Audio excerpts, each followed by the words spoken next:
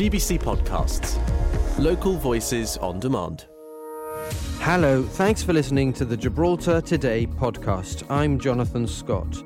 Was your water and electricity bill particularly high in January? If so, stick around to find out why. We'll be speaking to the Aquagib Chief Executive, Paul Singleton, who'll answer your water and electricity billing questions. But first, we're going to spend most of the first half of this podcast talking about the Principal Auditor's report. The GSD opposition says the government effectively delayed passing its accounts to the Principal Auditor for years. We'll speak to the Shadow Minister for Public Finances, Roy Clinton. And before that, the Chief Minister says he stopped excessive overtime, highlighted in that report by the Principal Auditor. He stopped it as soon as it was brought to his attention, according to Fabian Picardo, who was speaking to our news editor, Christine Vasquez, who joins us now. Christine. I think it was one of the things that people found quite shocking. We know that it's been one of these forwarded many times on WhatsApp, especially one example where somebody actually almost tripled their salary over 12 years. So that person would have been earning had a basic salary of over £500,000 over these 12 years and instead earned almost 1.5 million. So that, I think, was one of the examples that has certainly sparked imagination. It sounds like a lot of money. And I suppose if there was that much work, then it might have been divided among more workers. Exactly. You could have employed 3 people to have done that job. If the work was justified. Yes. So. But the Chief Minister says that as soon as this was brought to his attention, he stopped it. Is that right? He did not justify it at any point. He did say that the government had found it unacceptable and that when it was brought to his attention, he'd stopped the overtime practice.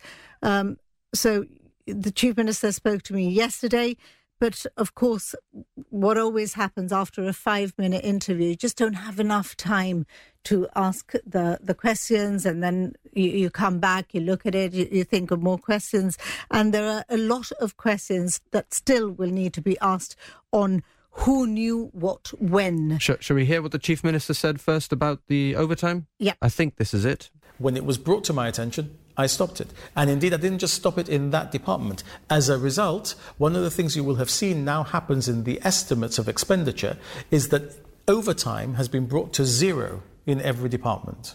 There is no discretionary overtime permitted. There is only provision for emergency overtime. Why? Because we could see that there was abuse going on in that case and in other cases of the way that overtime was being charged, and people were sometimes doubling their salary on the basis of overtime. So I suppose one of the questions is now, has the overall amount of overtime come down, or has it come down in that section? So he referred there to emergency overtime. I suppose we have to understand as well what constitutes emergency overtime. Well, I put it to the Chief Minister, how would we know whether that's true or not when the accounts are 5 years behind, 5 years delayed, the actual accounts being published? Mr. Picardo explained the information is there in the annual estimates of expenditure, which would reveal that overtime has been brought down to 0. But then, of course, that raises the next question of why the Chief Minister hadn't been aware of the numbers beforehand, if they're there in the estimates. In the estimates. And he also said nothing is new, that everything is there before Parliament all the time. So information there in supplementary appropriation bills, he said, and he accused the opposition of having missed this. But then, of course, he did say that some of this overtime of the same person had been happening in the previous administration, which then this whole thing begs the question of why he hadn't spotted it in opposition if it had happened.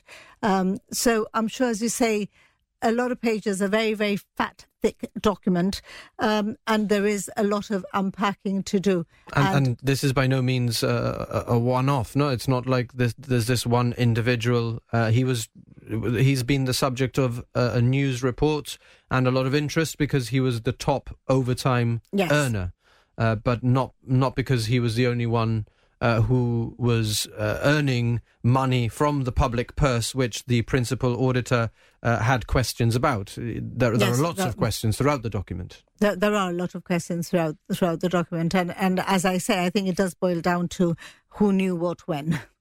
Okay. Right, so to be continued then, I guess. I'm sure that we'll have a lot of opportunities to talk to the politicians about this and to ask for answers of why this was allowed to happen for so long, for 12 years. What has happened? Have any knuckles been rapped? Or have we just carried on regardless? Yes, the Chief Minister said it was stopped when he knew and that it's not happening now. But okay, are we looking back? Has anybody been disciplined? Are any lessons learned? Yes, exactly. I mean, he has referred to the change in the government, the political government's approach to how overtime is billable. Which leads us to believe that the lessons have been learned. But what we don't know is whether any sort of action has been taken by for what happened over those years. And, we've mentioned the fact that this is a 900-page document which GBC will continue to look at. The principal auditor's findings are available online if you'd like to look at them. We've linked to them via our website if that's easier for you to do, gbc.gi/news. We did ask for an interview with Anthony Sacramento, the principal auditor, and the Office of the Chief Minister told GBC that it didn't think it was appropriate for the principal auditor to give an interview, saying that he speaks through his report. Which we'll continue to analyse. And then, of course, we have the subject of the Public Accounts Committee, which is something that the auditor has called for. And another thing that it was sort of, if I could have the game in two halves, and Mr. Picardo's interview yesterday. So the second half is that the Chief Minister said the government would continue going by the recommendations of the Commission on Democratic and Parliamentary Reform, which does not support the setting up of a Public Accounts Committee. He said this was because, with all due respect to the principal auditor, the auditor audits, but the Commission has more parliamentary experience. He also told GBC the GSLP Liberals had been given a mandate not to set up a Public Accounts Committee in 4 successive elections. All right, let's hear Fabian Picardo's words on this. The auditor is a very experienced senior civil servant. He's got the post of principal auditor. He audits the accounts of Gibraltar, but he has no parliamentary experience. And so we're going to continue to take the advice of the Parliamentary Reform Commission that we established just for this purpose and that was specifically asked to look into this issue. And of course, the government's own position, which is the GSLP Liberal Party's position, in 4 successive general election wins, including the last general election, where we sought a mandate not to have a Public Accounts Committee, and that's what the public chose just some months ago. Fabian Picardo speaking to our news editor, Christine Vasquez. Christine, final word then on the Principal Auditor's report? I'm not very sure whether the public actually votes on a Public Accounts Committee, whether it's something that gives a lot of credence to an election result. But yes, I asked him whether about scrutiny and accountability, and he did say, well, ministers are answerable in Parliament. Gibraltar Today with Jonathan Scott. We're talking about the Principal Auditor's account. The GSD has accused the government of blocking financial accountability by systematically delaying certain legislation in Parliament. The GSD says there is a legal obligation to pass the accounts to the principal auditor by no later than 9 months after the end of a financial year, and that while the law allows for an extension, the delay in taking the bills in Parliament took years. The Shadow Minister for Public Finances, Roy Clinton, joins us now. If I can, ask you just to move slightly to your left. Mr. Clinton, good afternoon. And it sounds like a serious allegation that the GSD is making there. Thank you. Good afternoon, Jonathan. It's not so much an allegation as a fact. The reason the Principal Auditor's reports have been delayed for so long is because the supplementary appropriation bills, although published, were not actually taken in Parliament. And they sat there at the behest of the Chief Minister for years. So his view was, under the Constitution, under Section 69 of the Constitution, he's required to present a bill for any supplementary appropriations, but with his very narrow-minded view of it, he claims it doesn't say he has to take the bill. So I mean, a lot of us aren't as familiar with the parliamentary processes, but what you're saying is he conformed to the letter of the law, but not the spirit of it? Precisely. And you think that he did that on purpose, or could it be that the delay in publishing is perhaps justified given the COVID-19 pandemic and the how much time has been taken up by Brexit, for example? No, I disagree. Look, the appropriation bills are prepared well in advance of any report being prepared. They were ready. They were ready to be taken in Parliament.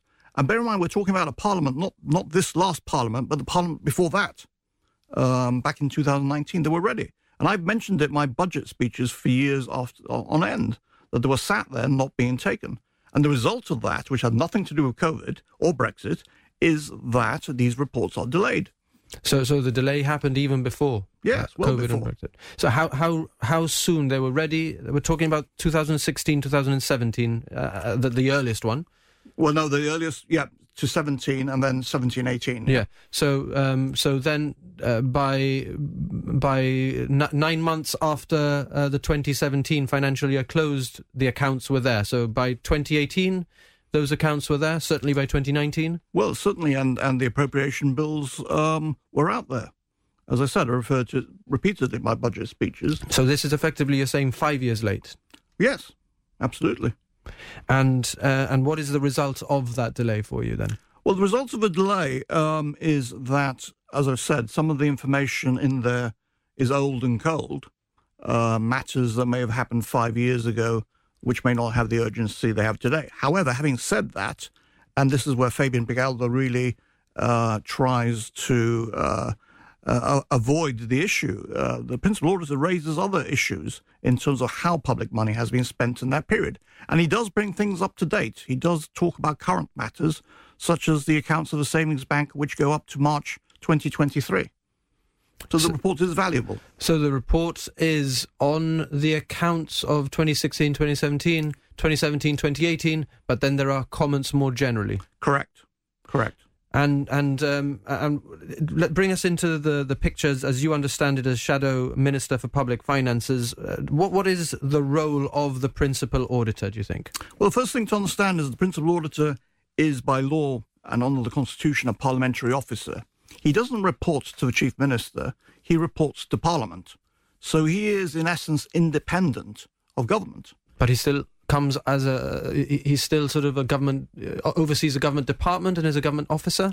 Well, it may be a historic anomaly, and if you read his report, there is, in fact, a draft Public Audit Act, which has been talked about for years by various principal auditors, in order to improve the independence of the principal auditor and their ability to do their job. And one of the issues that we've been talking about in the past day or so is overtime, just because there are certain examples that help us to understand why this report, well, what the report is and why it's valuable. And there's the case of the highest earning public servant who had an overtime bill that was double on occasions, more than or almost double, I should say, almost double. Just the overtime bill was almost double his actual salary. So instead of earning a basic salary of £58,000, he earned £172,000 gross pay for one particular year. And what's your view on this as an example of the sort of thing that you might want to have debated earlier in Parliament? Well, the thing is, this proves the value of the Principal Auditor's report and the importance of getting it in a timely manner. Now, the opposition does not have visibility to the level of this detail that the Principal Auditor has. We do not have the powers to go into the departments and audit their overtime. The Principal Auditor does. Now, what he does is he prepares a report and he presents it to Parliament. And then in Parliament, we can follow it up correctly. And this is why we need these reports on a more regular basis. Now, the Chief Minister says he stopped it as soon as he was aware, But if you look in the reports on page 235, this continued all the way up to 2020. 8 years of his government, in which he presented appropriation bills to Parliament and supplementary appropriation bills, which included this amount of money. He was claiming last year that it happened for 6 years, but he stopped it as soon as he knew about it. Well, if you look at page 235, it would appear that he had carried on, and that gives analysis for 12 years. Certainly, if you go back, if you exclude 11, 12, that's 8 years under his government. And he made the point that you, in opposition, should have spotted it because it was there in the estimates. Well, if anybody looks at the estimates, and Fabian is very fond of saying, but they're only estimates, they're not the actual numbers, you will find that later on a lot of additional elements suddenly appear in the supplementary appropriations. So there may be, for example, and they're very fond of doing this, put in a line of £1,000, and then the actual comes in a much higher number. And in any case, they're his estimates. He's the one who should have spotted it. And given that, as the Chief Minister says, there was, if we take the case of overtime, that this was happening for a number of years under the GSD as well, are we not really talking about sort of political failure to deal with this value for money question? Are we talking about systemic failure?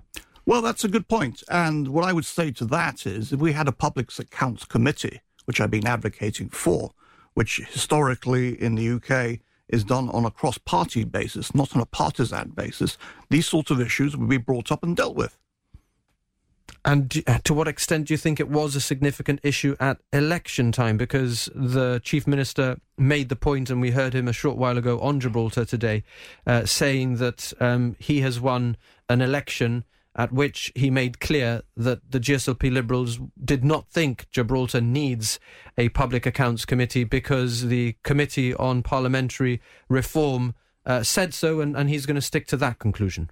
Well, look, I mean, it's worse than that because, regardless of the result of the election, which, by the way, was wafer thin, there's hardly a resounding majority, he has actually gone on record saying that even if we had won the election, that the GSLP would not, as a matter of policy, participate in a parliamentary Public Accounts Committee. So they have no appetite to actually look at the numbers, which obviously he doesn't understand, and make sure that we're getting value for money for the taxpayer.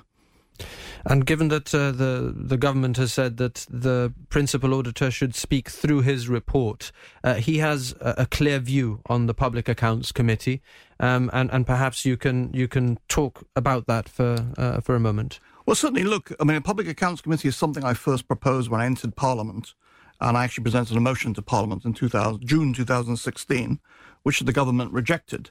Now, Public Accounts Committees are standard practice for parliaments all over the world, especially in the UK. The UK Public Accounts Committee, headed by Dame Meg Hillier, is a very powerful select committee in the United Kingdom, in Westminster, and has a lot of respect. But what they do is they take reports from the National Audit Office and follow them up, and they will bring in witnesses, and they will ask them the tough questions. Now, it's no good to have a report that isn't followed up, that just sits on a desk afterwards. And unfortunately, this is what tends to happen with these reports. Very long reports, for a while people will say great, but then nothing actually happens in terms of follow-up. What went wrong? Why has it gone wrong? What are we doing to make sure it doesn't happen again? I mean, at the moment, we just have the Chief Minister's word that he stopped it. But there may be other things in this report that require attention too. And will the report, the Principal Auditor's report, be debated in Parliament? Well, I certainly intend to raise various matters that come out of the report in Parliament, and I don't discount bringing a motion to Parliament.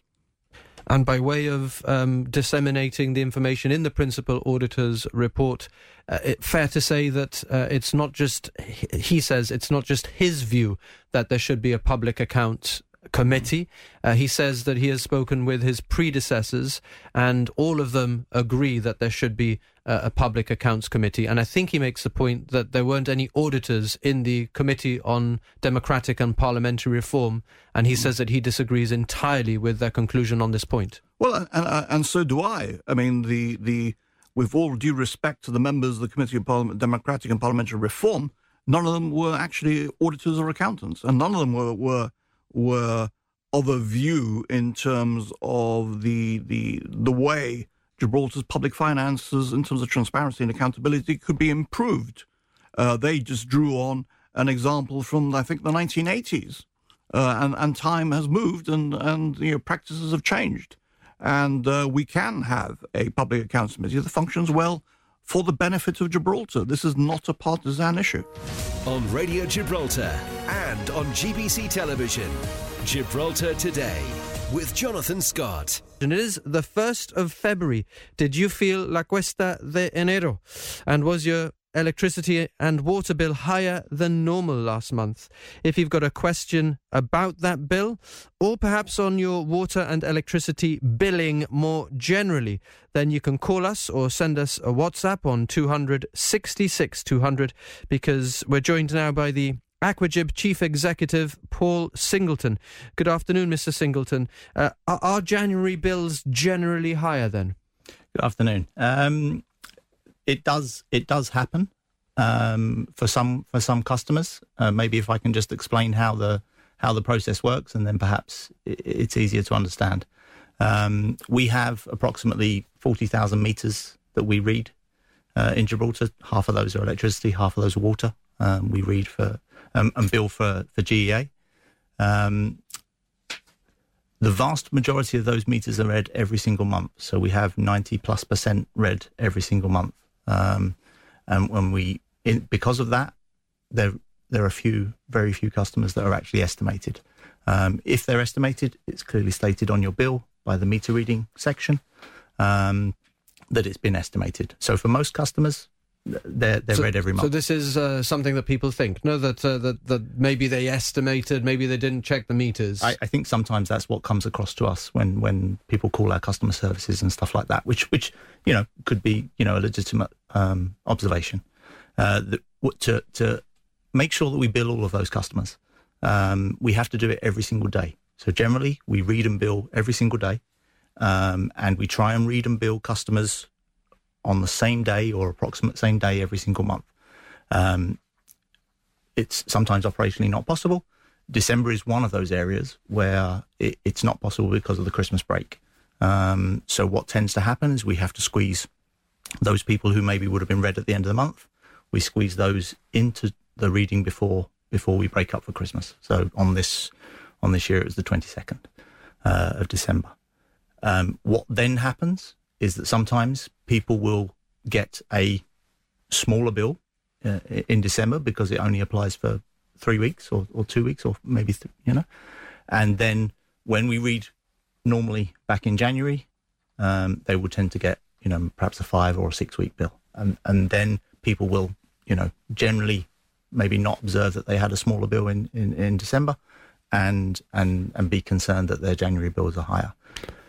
So the important point there, I suppose, is that on balance, the bill reflects the amount of electricity and water that the clients have used, because if I'm not wrong, you work with the Gibraltar Electricity Authority, you do their meter readings, you handle billing for both water and electricity, and Aquagib also receives the payments from members of the public. Is that right? Yes, we do. That's right. So where there are technical issues or technical questions on GEA, they will deal with them.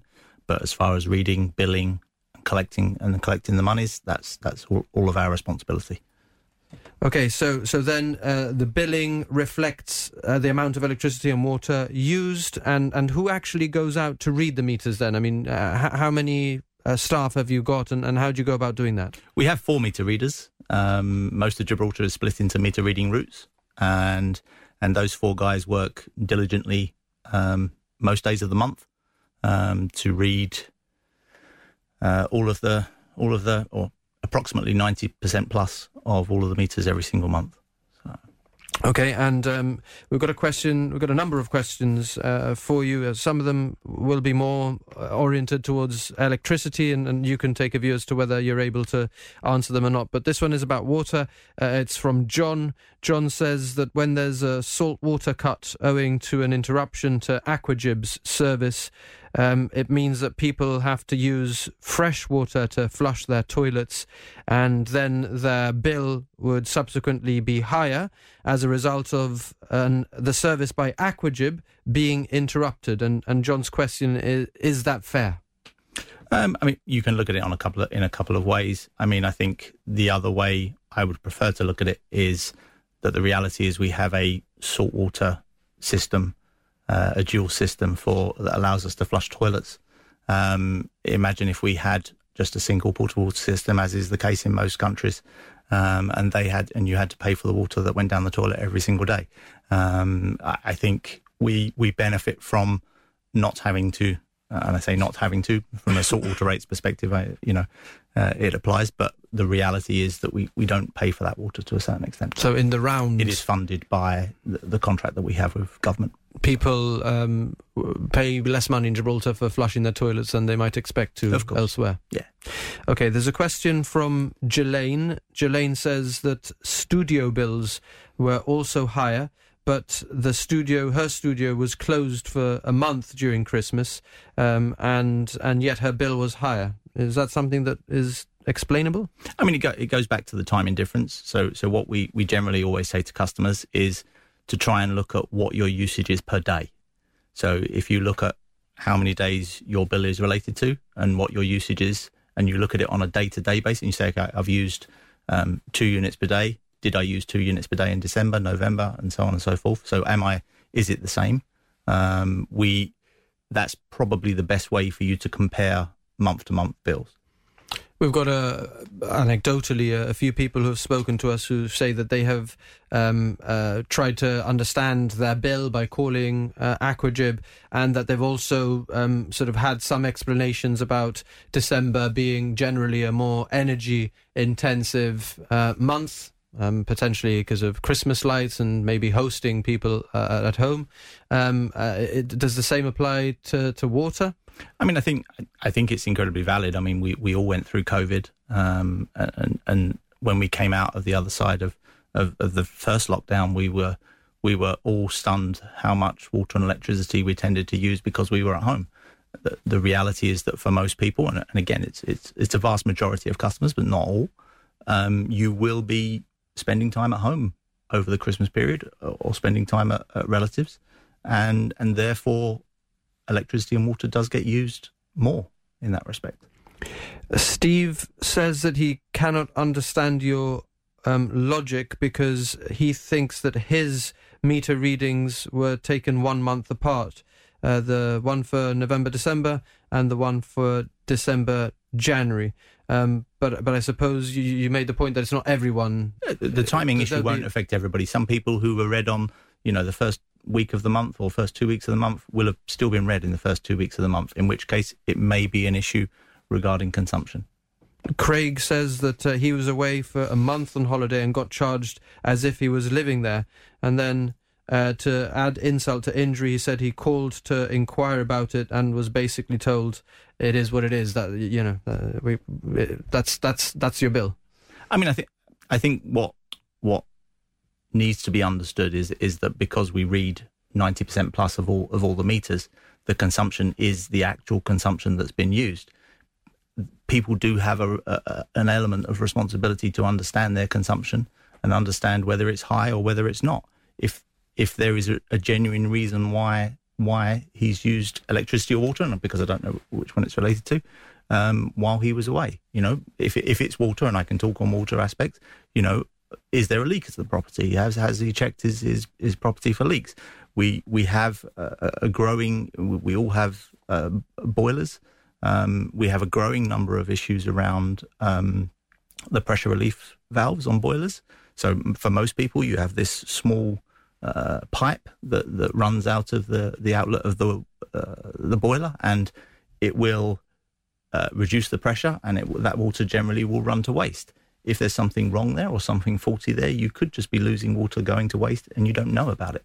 These things, you do need to check. All we can profess on, per se, is what has been used through the meter from a water perspective and an electricity perspective. There's a question that's come in from Stephen. He says, why don't we have smart meters for water and electricity. Going around reading meters seems old-fashioned.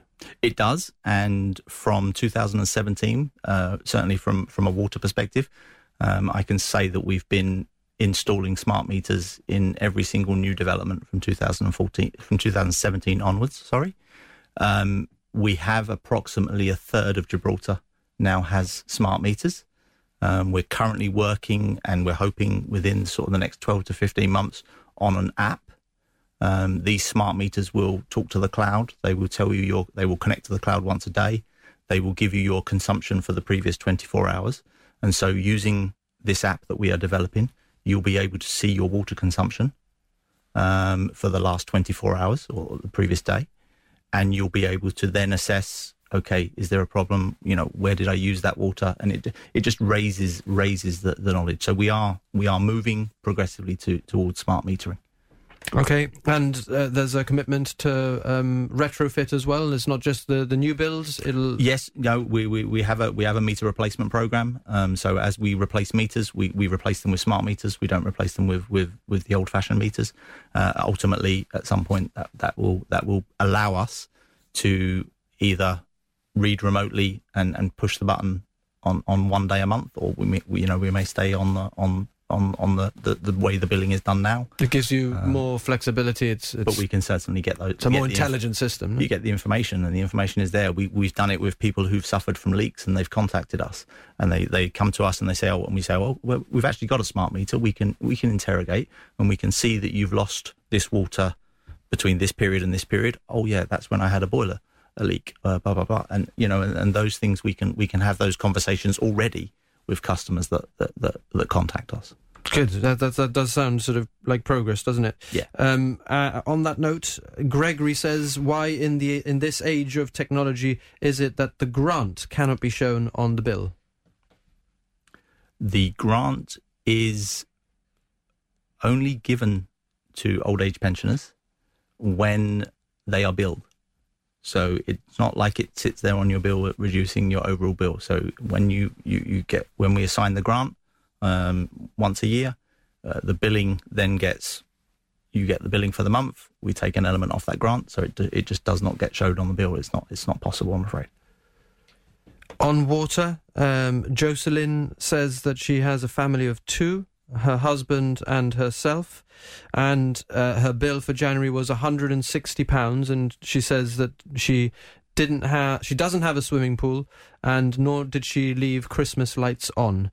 Does that sound? I mean, what's the average price for a family of cost for a family of two? So we find that on average, individuals use approximately 1 unit, that's 100 litres, per person per day. So that, as a general rule of thumb, allows. That sounds like a lot. It is, but when you consider washing machines and dishwashers and all that kind of stuff as well, that is the general average. It's the average, across. It's slightly lower than the average in the UK because obviously we have the dual system. But 1 unit to 1.5 units per person per day is very, very very normal. 100 to 150 litres per person per day. Yeah. I suppose if you filled a bath, that would easy to get there. I suppose. Yeah, that's right. Or have a long shower. Okay, I wanted to ask you a number of questions that are sort of outside of the billing issue, if you don't mind, because it's the first time that we've spoken to you in a while. We've been talking about wet wipes for a while. What's your view of the ongoing issues with sewers getting blocked on a daily basis to the tune of £1 million a year from the government coffers? Are the pipes, sewage pipes, aquajibs? So as people may or may not be aware, we have a sewage contract with the government. Our contract is to maintain the sewage pumping stations that are largely below sea level. All gravity-based sewers are government's responsibility, and they work on them. But we are responsible for pumping from most areas like West Side and places like that, which are below the town sewer, the main sewer that runs down Limewall Road.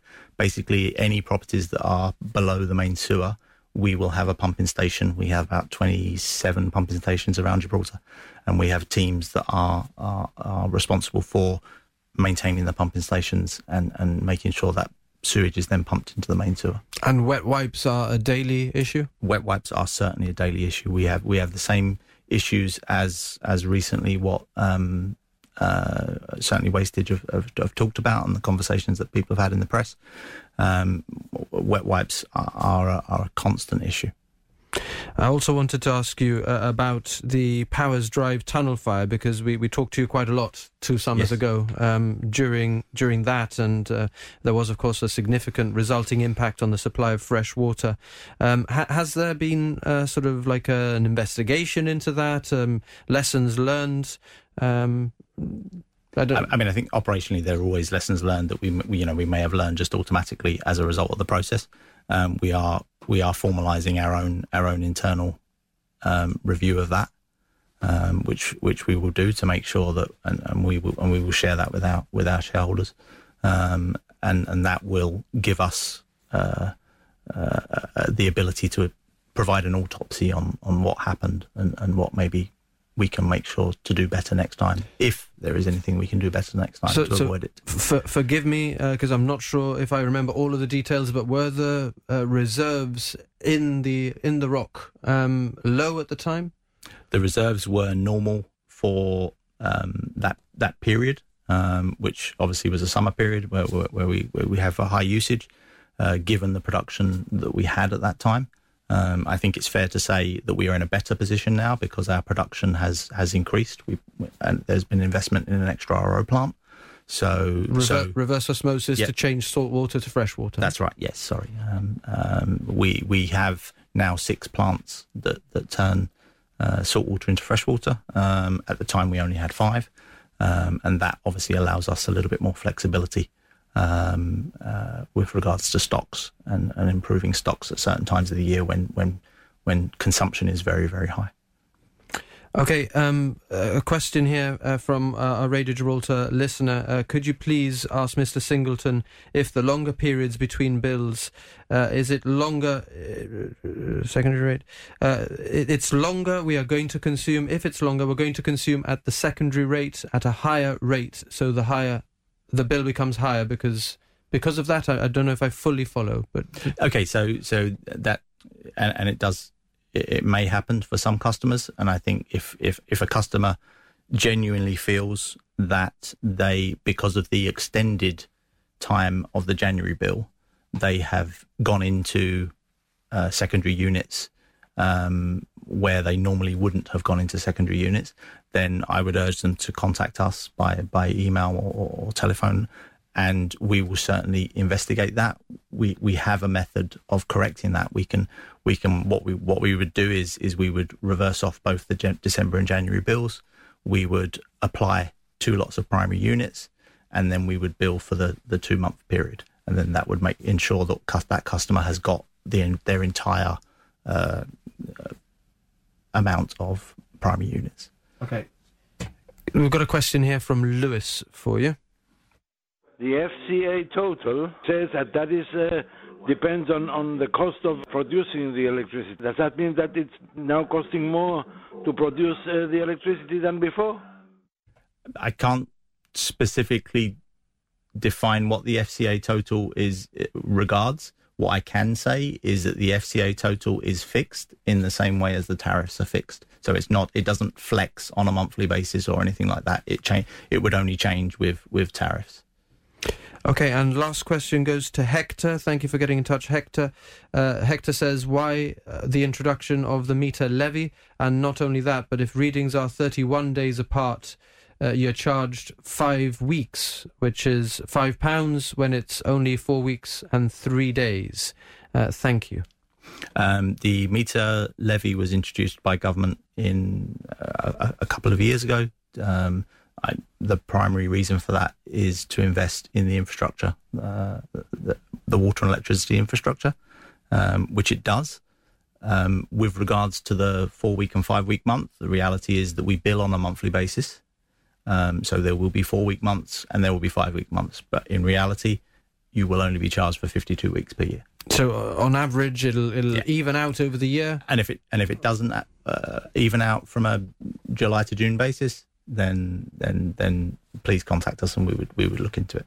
And it'll also even out, I guess, on as you said earlier, on the basis of usage. It will be, your bills should always reflect how much electricity and water you've used. Yes, just to reiterate that. Ultimately, main point. the real significant point is that because we read 90+% of meters, the vast majority of individuals receive their actual consumption. Thanks for listening to those highlights from Gibraltar Today. I'm Kelly-Ann Borge, the show's producer. We're live on Radio Gibraltar Monday to Friday from 1 to 2, getting behind the headlines. And you can catch up here whenever you like. Until next time, have a good one. GBC Podcasts. Local voices on demand.